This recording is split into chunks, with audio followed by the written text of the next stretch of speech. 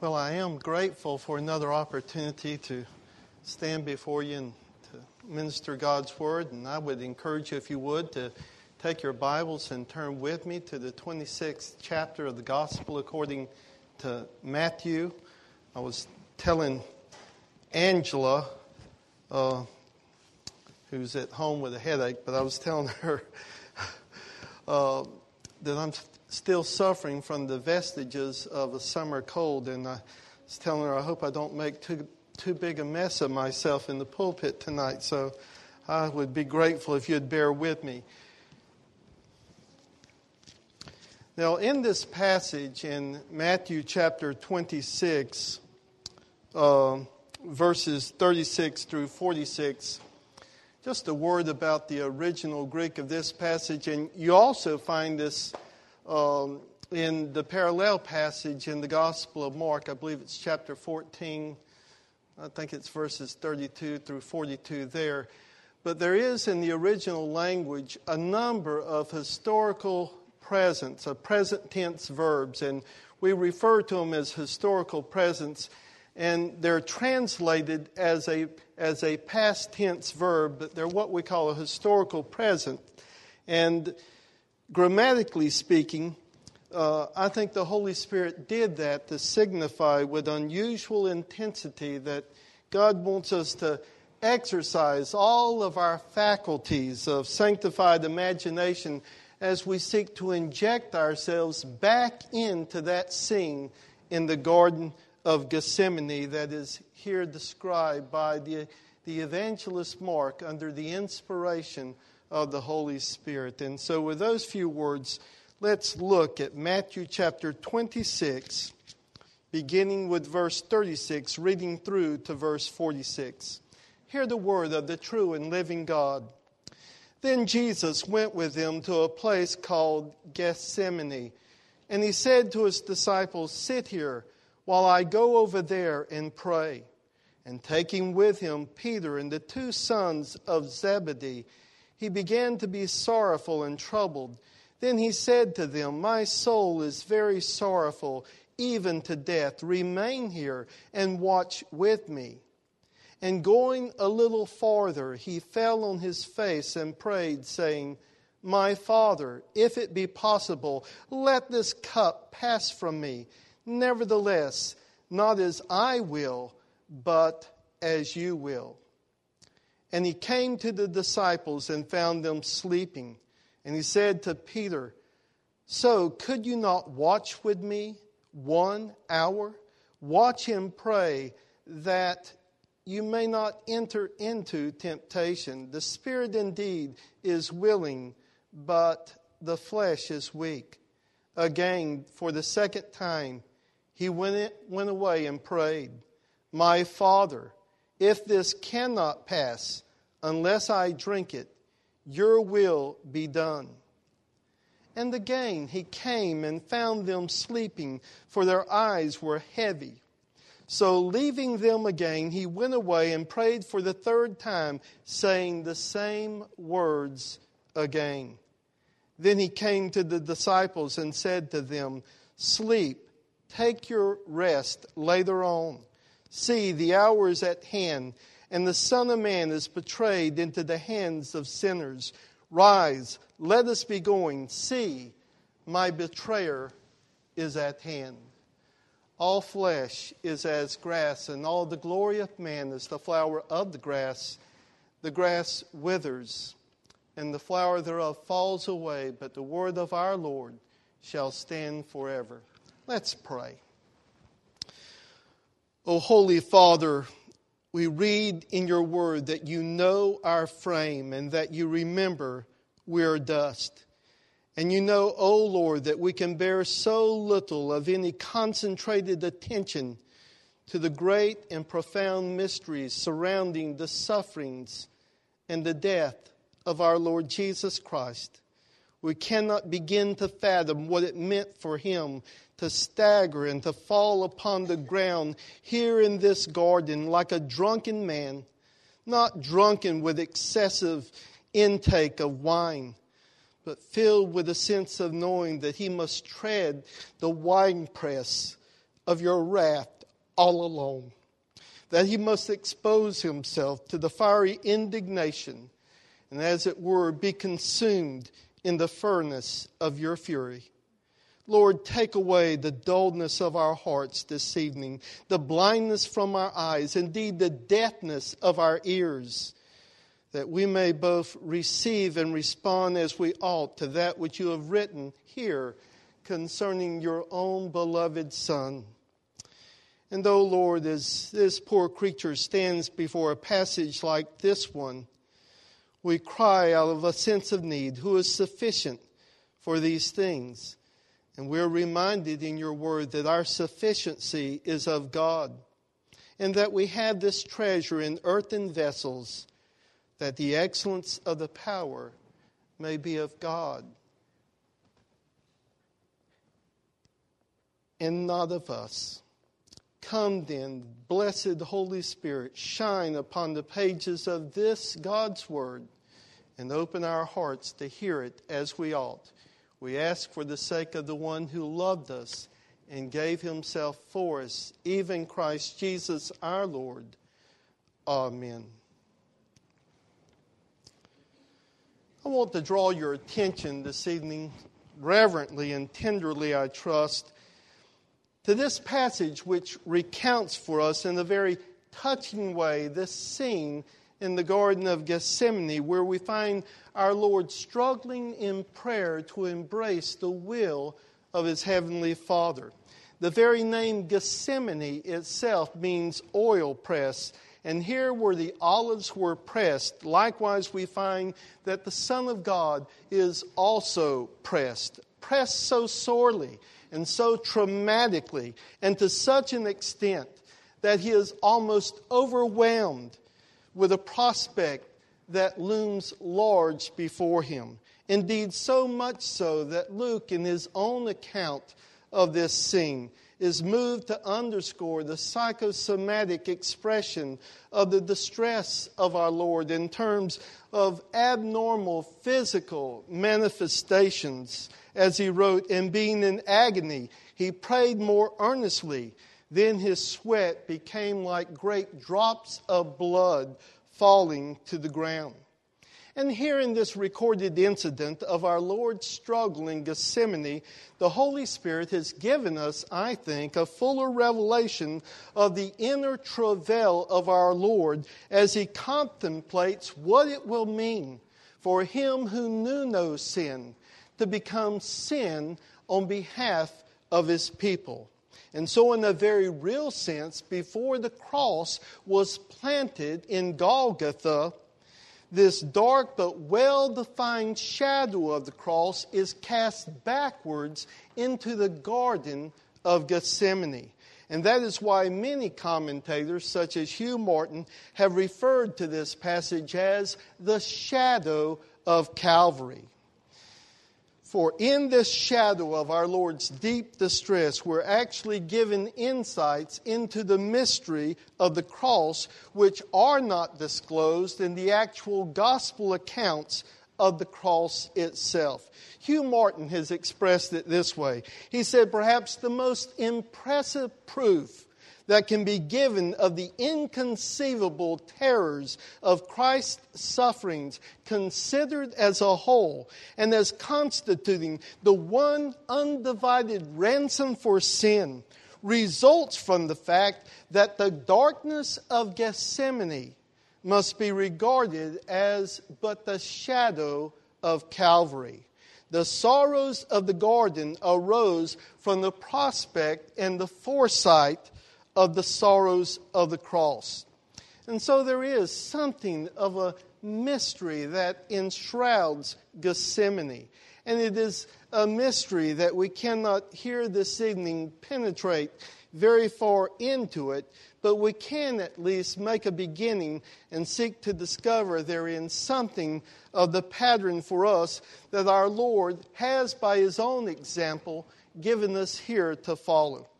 First of all, then, I want you to notice with me as we consider this passage that we find our Lord Jesus Christ, as I've intimated, very much under the shadow of the cross. The specter of the cross looms large before our Lord on this occasion. And we as Christians, we make a great deal of the cross in our churches, in our hymns, in our prayers, in our attention to the Scriptures. I think that, for example, hymn number 255, I was looking at it before the service tonight in our hymnal. We sing, "O Jesus, we adore Thee, upon the cross our King. We bow our hearts before Thee, Thy gracious name we sing. That name hath brought salvation, that name hath been our stay, our peace, our consolation, when life shall fade away." For Jesus, however, the shadow of the cross was very different from what it is for you and for me. And in this scene, his heart is now overcast of what was going to take place in him and through him in just a few short hours. Then in the second place, I want you to notice with me from this passage that the Lord Jesus Christ is almost overcome with a sense of great sorrow. His own words, they underscore this reality. "My soul," he says, "is exceedingly sorrowful, perilupus, even to death. Stay here and watch with me," he says to his disciples. And the meaning of the Greek word there, it denotes an affliction of grief or sorrow beyond measure. In his own gospel account, Mark tells us that on this very evening, after having instituted and celebrated the Lord's Supper with the Passover, the Lord Jesus came with his disciples to the Garden of Gethsemane, and that he took Peter, James, and John with him to another place a bit further from the rest. And I think that's very interesting that the Lord chooses those inner three with him. And it says that he began to be troubled and deeply distressed. And so our Lord is brought here, I would emphasize, to the place where he is almost overcome with the stress and the sorrow of the prospect before us. In one sense, it strikes us, does it not, to see our Lord Jesus in a condition like this. Remember, after all, who this is. This is God manifested in the flesh. This is the very one who called worlds into existence. All things were made through him, and without him nothing was made that was made. He is the creator and the master of the universe. And even at this point in his experience, he had only to speak the word, and more than 12 legions of angels would have immediately flown to his bidding and to his assistance. All power was his to command. And yet here he is, reduced to an emotion of fear and dread and deep distress of soul. In other words, we find here a Christ who is troubled, a Christ who is experiencing the depths of human sorrow. He's not simply presented to us in this passage as a majestic and a controlled Christ, but he stands before us in all the glory of his human vulnerability and weakness. We see the human side of our Lord in this passage as one who is exposed to the deepest kind of mental, psychological distress and trouble. In other words, the Christ we see before us here is not only the Lord of glory, not only as God or the kind of God who is unmoved by the pain of human grief and sorrow. He's not simply presented here as that majestic and controlled Christ, but who is so consumed with sorrow that he is brought to the point of almost being overwhelmed. We have a word for that in our own parlance today, do we not? He was on the verge of a psychological and mental meltdown. That's our Lord presented to us in this scene. His human side coming through. He knows these emotions not only on the bright side of joy and contentment and fulfillment, but He knows them on the dark side as well. In other words, He is a Christ who wept. He is a Christ who is capable of the most painful human emotions, and the Christ who was never ashamed to show or express those emotions. He already knows that His life has been betrayed by one of His own disciples for a mere 30 pieces of silver. He sees before Him the trials, the humiliation, the shame, and then the cross itself. It is yet another picture of Christ which convinces us that when the Son of God became man, He did in reality take to Himself our nature, physically, psychologically, emotionally, that He tabernacled among us, that He has come into our experience, that He has entered into the valley of our humiliation, that He has come into our pain, into our poverty and misery and sorrow, and He has come at last into our bereavement and into the agony of death itself. And that's what makes a passage like this so wonderful, so glorious. Christ in my nature, Christ passing through my valley, my suffering, my valley of the shadow of death. But even more wonderful and glorious than that is the fact that in my valley, He feels and reacts exactly like I feel and react in such a circumstance. He reacts with distress, with trouble, and with sorrow. By the language of His own confession here, He reacts with a sorrow like we react when sorrow consumes us. My soul, He says, is exceedingly sorrowful, even to death. Stay here and watch with me.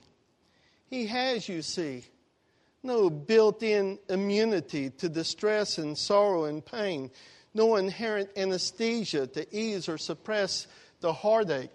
In the 4th century of the church, when there was all this debate between the Arians and the Orthodox about whether or not Christ was God or where He was God or whether He was merely a creature, even the Orthodox would describe Christ almost as though He were in creation wearing some kind of a spacesuit, like He was immune from what was going on around Him. But the Christ presented to us here has no such built-in immunity. It seems so often, I think, that pressure is placed upon God's people sometimes, not always, but sometimes, to be unemotional, to be stoic, to always be in control of their affections and their relationships, their reactions and feelings. And yet here we're presented with the marvelous reality of an almost broken Christ, of an almost overwhelmed Christ. We see a Christ passing through His own personal turmoil, and in many ways is the pattern for our humanity and the pattern for our own emotional lives. The example for us not to act as though we're unaffected by our own struggles and difficulties and dark providences. And therefore we learn herein, in this account, that it is not subhuman to be troubled.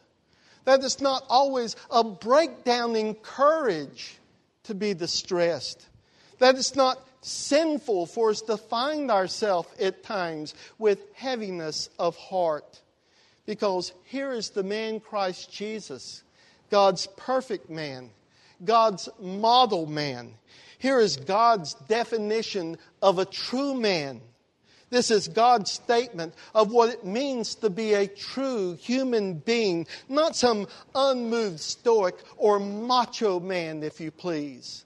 For here is Christ on the brink of losing it, of being overwhelmed in His sorrow and deep distress. I think it's only Luke's account tells us that even as He was praying, God was pleased to send an angel to strengthen our Lord. Moreover, I learn from this passage as I face its implications that God truly does understand my own sense of trouble and distress, because in Christ, God has come into my valley of the shadow of death. In Christ, God has been distressed and troubled and brought to the point of collapse. And I know that God in Christ, from His throne in heaven, as He sits there and considers and observes human pain and struggle, that He too, in Christ, can be touched with a feeling of our infirmities and sympathize with our weaknesses. What would be your response if tomorrow you had a doctor's appointment, and after the physician had examined you and perhaps having in hand the results, the conclusions of a certain number of tests he had made, and had completed everything that needed to be done in order to make a competent and careful diagnosis, and he were to say to you, you have a very serious illness, one from which you cannot and will not recover. You'd better set your house in order, because your days are not long for this world. How would you feel?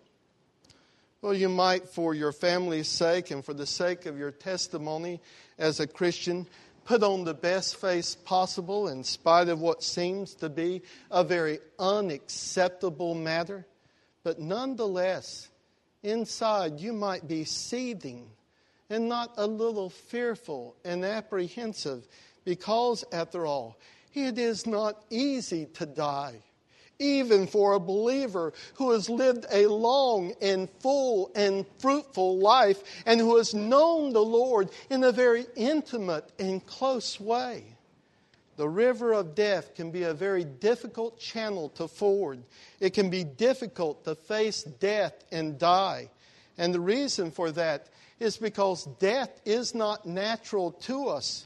The Lord didn't create us to die, but to live.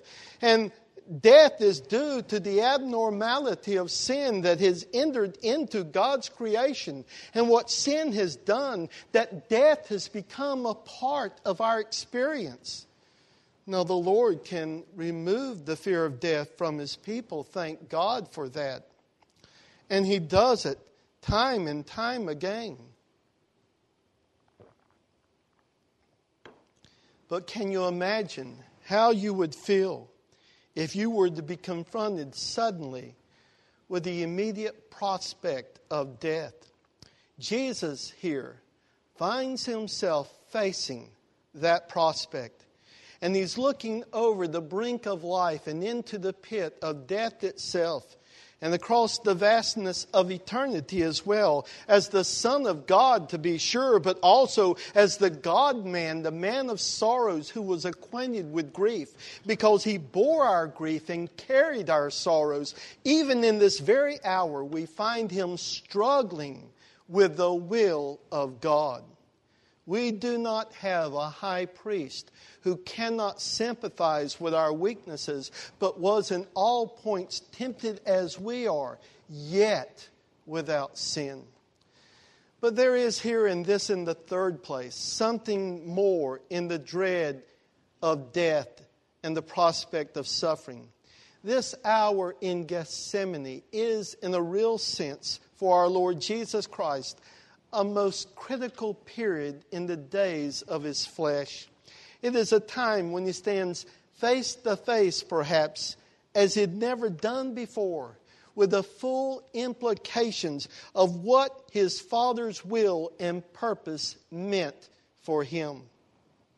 Here and now in Gethsemane, a place so familiar to Him as a place of retreat and solace.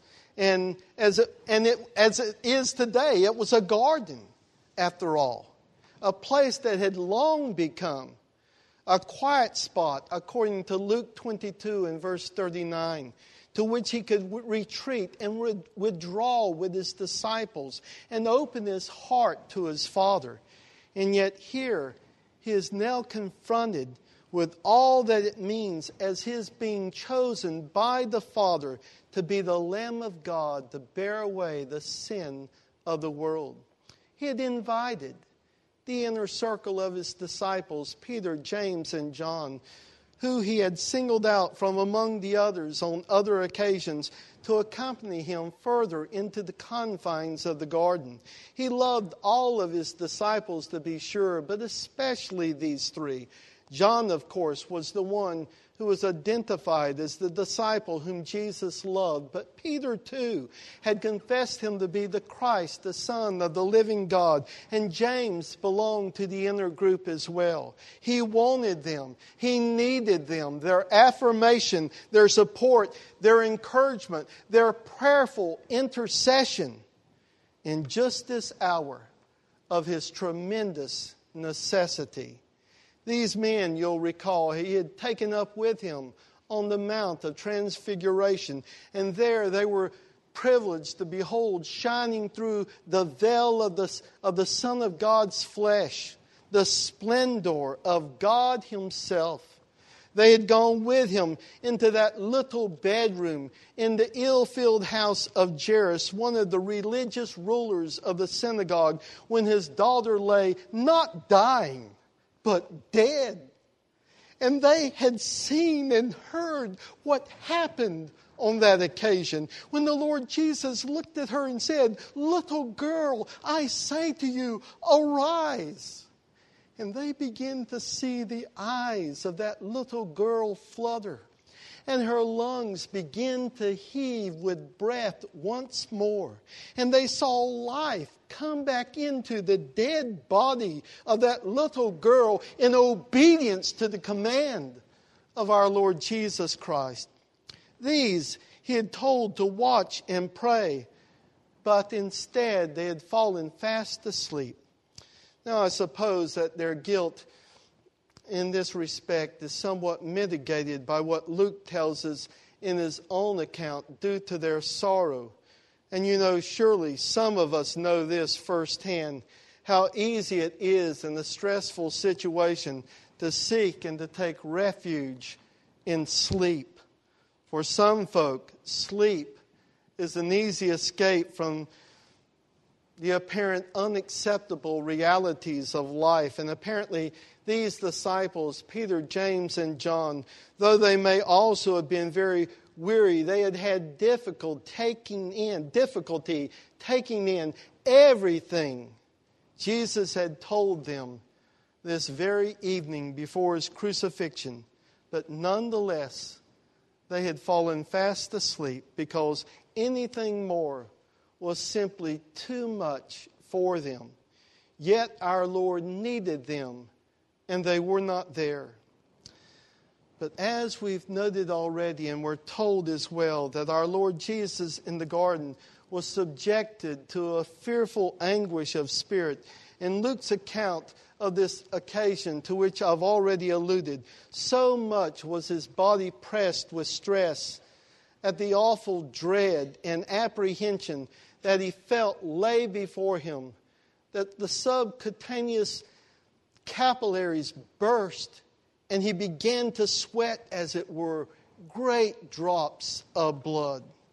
To be sure, the ultimate desolation of that bitter cup had not yet come upon him, but the prospect of what that would mean was clearly there already. And in this critical hour, Jesus is coming to terms with the will of his heavenly Father. This scene of our Lord in Gethsemane, if it teaches us anything, then surely it teaches us that if our Lord Jesus Christ, if he could not bear the load of his Father's will, if he felt that he couldn't climb that mountain, as it were, before him, if he couldn't swallow the contents of that bitter cup of what surely was the will of God for him, except, as the writer of Hebrews tells us, with vehement cries and tears, which he offered up to God, then how in God's name can we, you and I, hope to stumble through the dark corridors of life day by day and act as if to say to God, you know, Lord, I can handle it all on my own, doing your will. And never come before God in the sense of crushing dependence, together with an understanding of our frailty and weakness, because the Lord Jesus is teaching us here in the clearest way possible that if prayer was utterly essential for Him to face the will of God, then so much the more for you and for me. And then this in the fourth place. Here in the Garden of Gethsemane, Jesus struggles as intensely and as painfully as only He could with that will of His Father. You'll notice what our Lord says in verses 39 and 42 of Matthew 26. "Oh, Father," He prayed, "if it is possible, let this cup pass from me. Nevertheless, not as I will, but as you will." Then again, "Oh, my Father, if this cup cannot pass away from me unless I drink it, your will be done."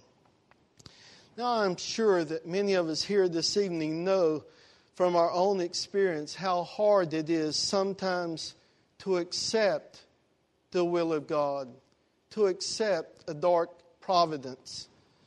Perhaps you've kept vigil at the bedside of a sick child, and you watched that little body weaken and languish. And finally, you've witnessed death wrench that loved one from your tender care and keeping. You've had to watch, perhaps, as one who is dearer to you than life itself has been taken from you. And you're left empty and aching and bereft of that loved one. You've been beset by problems and difficulties and frustrations and sets of circumstances that perhaps left you shaking your head and perhaps your fist, wondering how in the world could God ever let something like this happen to you. Life can be full of unacceptable realities, and it is not easy, even for those whose fundamental confession is that God does, as a matter of fact, work all things together for good to those who love God, to those who are the called according to His purpose. And that even for those who can say with our Lord Jesus Christ and mean it, not my will, but yours be done. Here is the Lord, and I cannot begin to understand this, dear people. Here is the Lord Jesus, the second person of the Trinity, become one of us, the man who was God in the flesh and who could do anything He wanted to do. And yet here it's almost as if He's saying, Father, this assignment may be too much for me. The cup you're giving me to drink, may it be taken from me. In the second chapter of Paul's epistle to the Philippians, there's this marvelous expression which Bible students have long discussed and debated.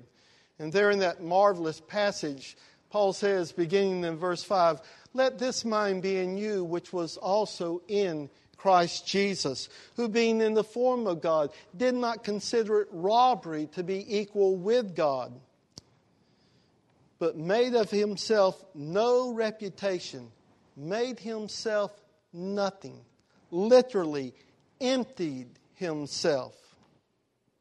What in the world does that mean? Well, surely for one thing, it means that He took to Himself, as Paul goes on to tell us in the very passage, the form of a servant. But may it also mean that the Lord of all is reduced in a state of humiliation for us, for you and for me, to this state of awful agony and bloody sweat, to cry out to His Father, "If it is possible, let this cup pass from me." But then fifth, and finally, I want you to notice as well that there is this steady progression in this sequence or this chain of prayers uttered by our Lord Jesus. And I think it's important for us to understand this. These prayers, as Matthew gives them to us, are not identical. The principle or the main clause in the first prayer is very different from the principle or the main clause of the second prayer. Jesus prays first, "O my Father, if it is possible, let this cup pass from me. Nevertheless, not as I will, but as you will." The important clause there to notice is, "Let this cup pass from me." But when he prays again, he prays in this manner, "O my Father, if this cup cannot pass away from me unless I drink it, your will be done." But when he prays again, he prays in this manner, "Father, if this cup cannot pass away from me unless I drink it, your will be done." That's important. And then the third petition, as noted by Matthew, is that he prayed the third time saying the same words. And then he goes and he addresses his disciples. And notice what's happening. He says to them, "Are you still sleeping and resting? Behold, the hour is at hand, and the Son of Man is being betrayed into the hands of sinners. Rise, let us be going. See, my betrayer is at hand." And from this point onward, the Lord Jesus moves forward with a holy resolution and a majestic calmness to go to the cross in his commitment to the will of God. You see, there is this marvelous progression in his petitions, and something transpired after that last mighty wrestling with his Father in prayer, from which he emerges no longer distracted with the turmoil of his soul, but he moves forward with the majestic calmness of a king. "Rise, let us be going. See, my betrayer is at hand." And he proceeds henceforth to the cross with this majestic calmness in all of his actions and in all of his words that remains unbroken until that cry of dereliction is wrung from his lips upon the cross, when the redemption of his people is fully accomplished and he has drained to the dregs the cup of God's wrath against sins. For all intents and purposes, it's true that Gethsemane and the bloody sweat and the anguish, the pain, the distress of spirit, the dread, and the struggle that Jesus underwent in this hour, and his consciousness therein of what lay ahead of him, all of these things together point us first and foremost to the fact that he has done everything that needed to be done in order to rescue you and me from our sins and to redeem us unto God. You see here, that cup from which our Lord dreads to drink was a cup filled to the full with God's holy, righteous wrath and indignation against sinners. And he drank that cup that I might stand here today as a Christian, knowing that my own guilty conscience that accused me day and night has been wiped clean, that the slate has been purged utterly of everything that could be registered against me. And my heart and soul has been set free for the sake of the Son of God who loved me and gave himself for me. And my friend, if you're here tonight as a stranger to Christ, the same can be true for you if you only trust him. If you only turn from your sins and turn unto the Lord Jesus Christ.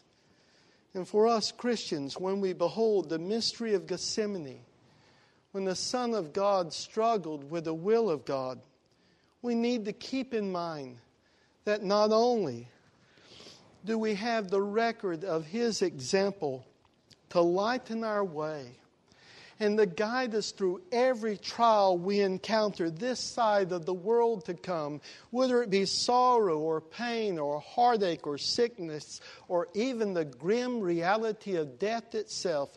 We have something more. We have, you and I, what these poor disciples discovered and experienced for themselves, namely the light and the pledge and the promise of His own unending, abiding presence to pick us up along the way when we fall, to comfort and console us, indeed to steady our steps in His when we falter, and to lead us by the hand until we reach our home. For He has sealed this promise to us in His own blood, saying, "And lo, I am with you always, even to the end of the world." Let's pray.